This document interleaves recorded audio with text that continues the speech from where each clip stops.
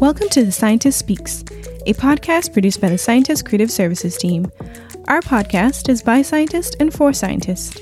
Once a month, we bring you the stories behind newsworthy molecular biology research.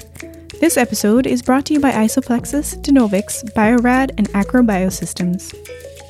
Isoplexis is a life science technology company that accelerates the development of curative medicines and precision therapeutics. Their award-winning single-cell proteomic systems reveal unique biological activity in small subsets of cells, allowing researchers to connect more directly to in vivo biology and develop more precise therapies. Genomics Incorporated develops, manufactures, and sells award-winning laboratory equipment for life science applications. Their standalone systems include DS11 Series 1 microliter UV Vis spectrometers, fluorometers, and cell drop automated cell counters for cell counting without slides. Biorad offers unrivaled precision and absolute quantification of target RNA and DNA molecules. Their unique droplet digital PCR technology partitions samples into thousands of microfluidic droplet test tubes, providing extremely sensitive and accurate digital answers for life science research, clinical diagnostics, as well as environmental monitoring and food safety testing. Acro Biosystems is a leading manufacturer of recombinant proteins and other critical reagents to support the development of biomedicine, especially cell therapy for antibody drugs. They developed a comprehensive series of more than 50 CAR-T target proteins, including solid and blood tumor targets that are specifically designed for the evaluation of CAR expression. Cancers are diverse and adaptable. That is why a staggering 97% of cancer drugs in clinical trials fail to receive FDA approval. Researchers try to stay one step ahead of cancer by studying the mechanisms that lead to drug resistance, finding new drug targets, and developing novel therapies such as immunotherapeutics. In this episode, narrated by Niki Spahich, Sejal Davla from the Scientist Creative Services team spoke with Jason Sheltzer, an assistant professor in the Department of Genomics, Genetics, and Epigenomics and Yale Cancer Center at the Yale School of Medicine about his work on drug resistance, chromosomal instability in cancer cells, and approaches to identify new treatment strategies.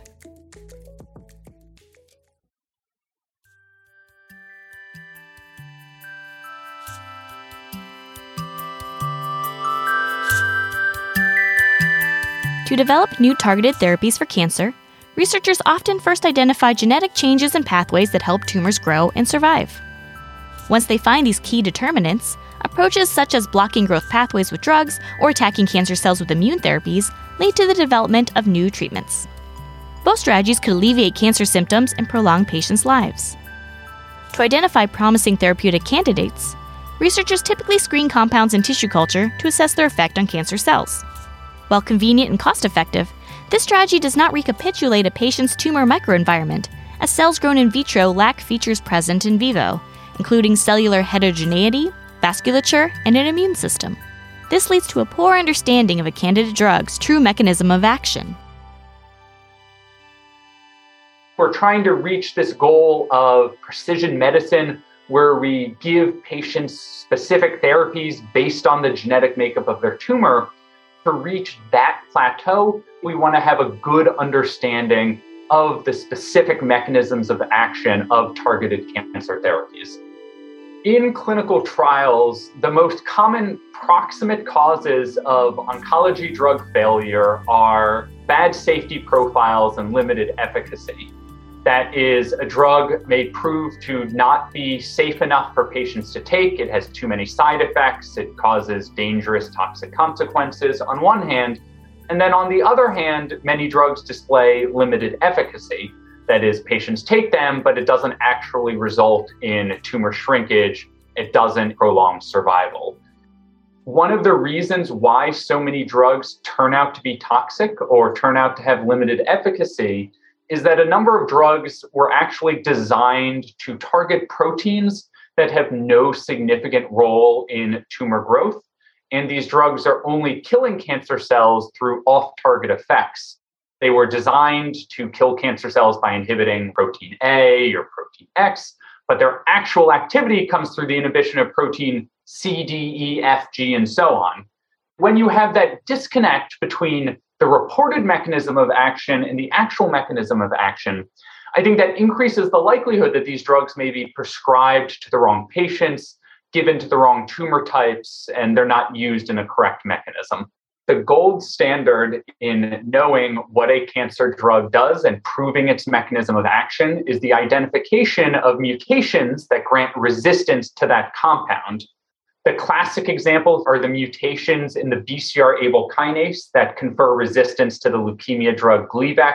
You can identify point mutations in BCR-ABL which block the binding of the Gleevec drug to the BCR-ABL protein. And when those point mutations arise in patients, then the patient's cancers no longer respond to the drug. That is the most precise genetic evidence that you can get to prove the mechanism of a particular therapy. Several techniques help researchers identify genes that drive cancer progression and understand the mechanisms and targets of candidate cancer drugs. Sheltzer believes that CRISPR gene editing is a particularly powerful tool in cancer research. For example, researchers can make mutant cell libraries using CRISPR and screen for mutants that no longer respond to a cancer drug. By identifying genetic changes that cause a compound to lose its efficacy, researchers can determine that drug's target.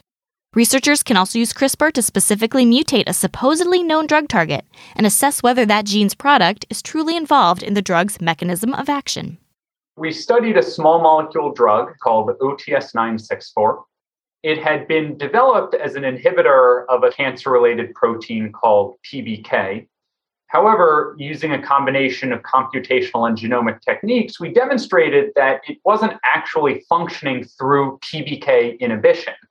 Using CRISPR, we could delete PBK, the putative target of this small molecule compound, and the small molecule compound still killed the cells that totally lacked its reported target.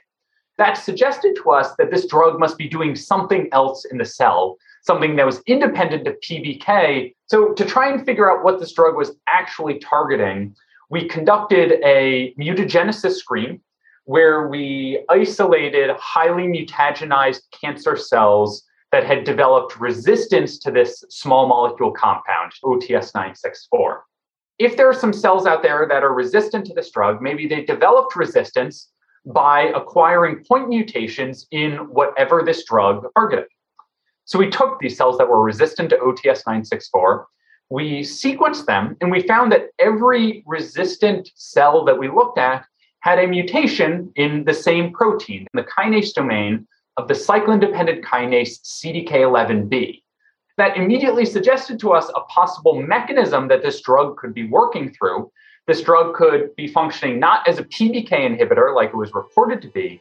It could actually be functioning as a CDK11 inhibitor, and these point mutations in the CDK11 kinase domain could be blocking the drug-protein interaction leading to drug resistance.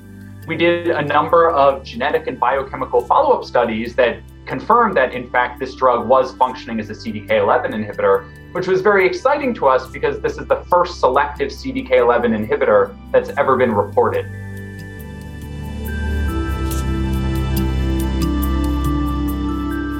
Despite advances in chemotherapy and immunotherapy, cancer treatment failure remains a major problem. In early stages of drug discovery, a successful candidate drug initially kills 95 to 99% of cancer cells in vitro experiments.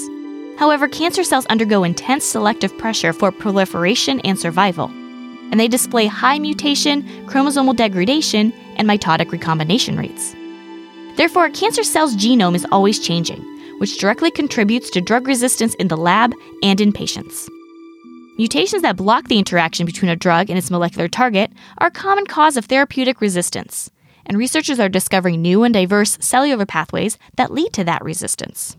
When you're conducting screens to uncover how a cancer becomes resistant to a therapy of interest, you can do it multiple times and then look for the shared genetic changes.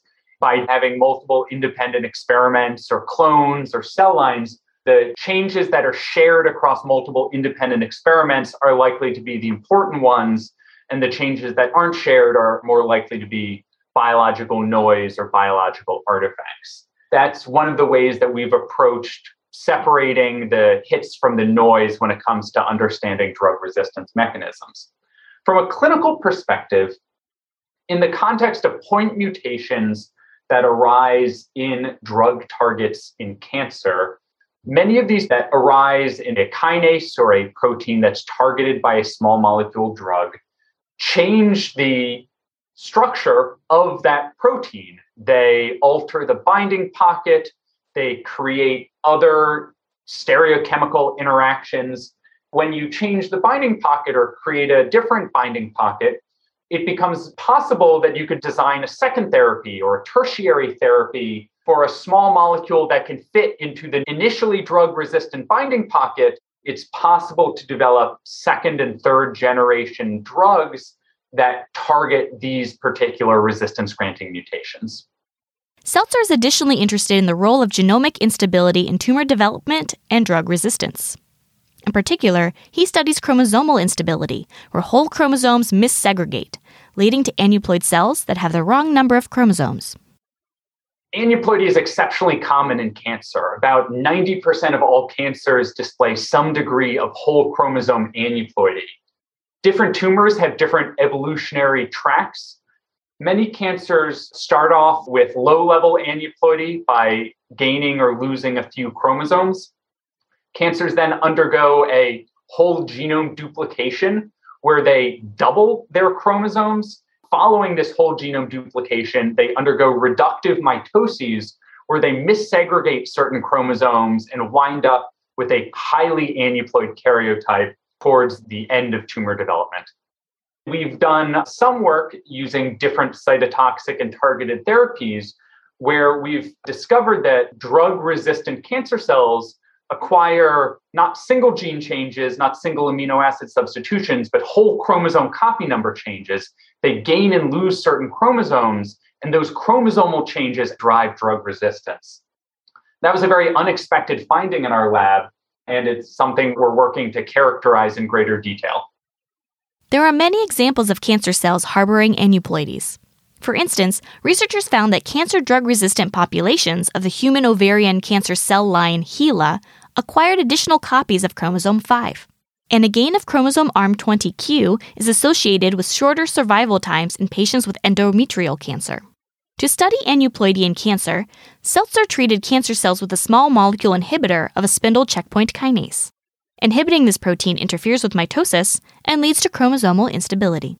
Inducing aneuploidy in non-resistant cancer cells was sufficient to suddenly make them drug-resistant. In another study, Sheltzer found that chromosomal instability is a good predictor of poor therapeutic responses to cancer drugs and patient mortality. Therefore, aneuploidy could be used as a biomarker in certain cancer types to differentiate patients with untreatable and aggressive cancers. We've looked at the association between different genetic features and cancer patient outcomes. And one thing that we found, which was initially surprising to us, is that there were a lot of established driver mutations in cancer where the presence of these mutations isn't actually associated with cancer patient outcomes. KRAS mutations undoubtedly cause lung cancer development.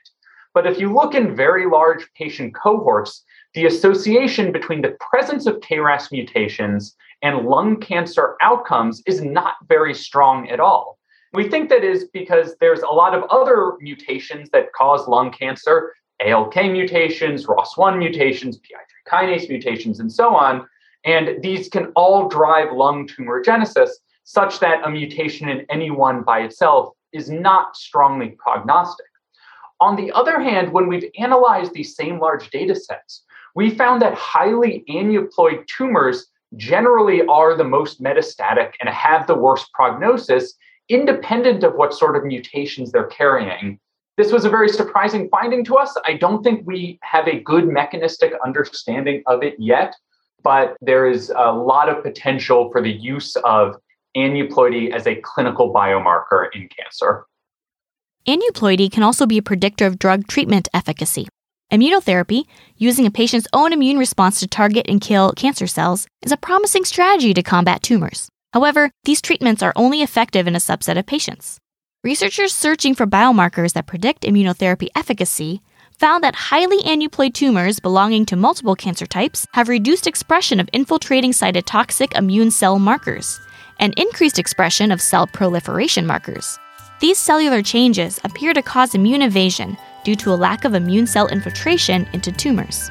Patients that had a poor response to immune checkpoint blockade therapy, a treatment that should boost the anti-cancer immune response, also had elevated levels of tumor aneuploidy and other more minor copy number alterations.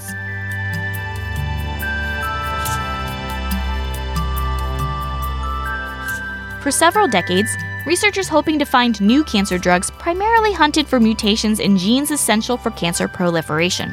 However, tumors harbor a large number of interesting mutations that are not essential for cancer progression, as they do not impact cell growth. Sheltzer thinks these non-essential mutations can be used to develop new cancer therapies. In contrast to mutations that lead to drug resistance or aneuploidy that leads to immunotherapy failure, non-essential cancer mutations often generate highly immunogenic neoantigens, altered proteins that are not present in normal, healthy cells. These neoantigens are recognized by the immune system as foreign and activate cytotoxic and helper T cells that infiltrate and kill tumors. Mutations that arise in cancer cells but that are non-essential and that don't contribute to cancer growth make very enticing targets for immunotherapy. Any mutation has the potential of creating a neoantigen that would be some protein fragment that could be recognized by the immune system as foreign. There are currently efforts underway to design tumor-specific vaccines and other immunotherapies to promote the immune-mediated destruction of cancers based on these random mutations that are non-essential for cancer growth. That is a very promising direction that immunotherapy in cancer can move in the future.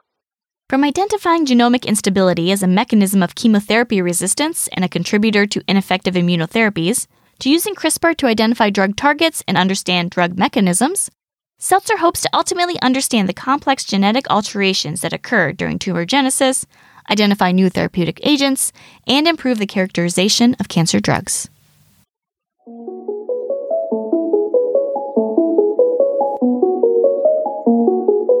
Thank you for listening to The Scientist Speaks. This episode was produced by the Creative Services team for The Scientist and narrated by Niki Spahich.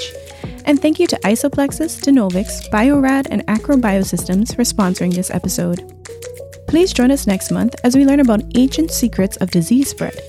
To keep up to date with this podcast, follow The Scientist on Facebook and Twitter and subscribe wherever you get your podcasts.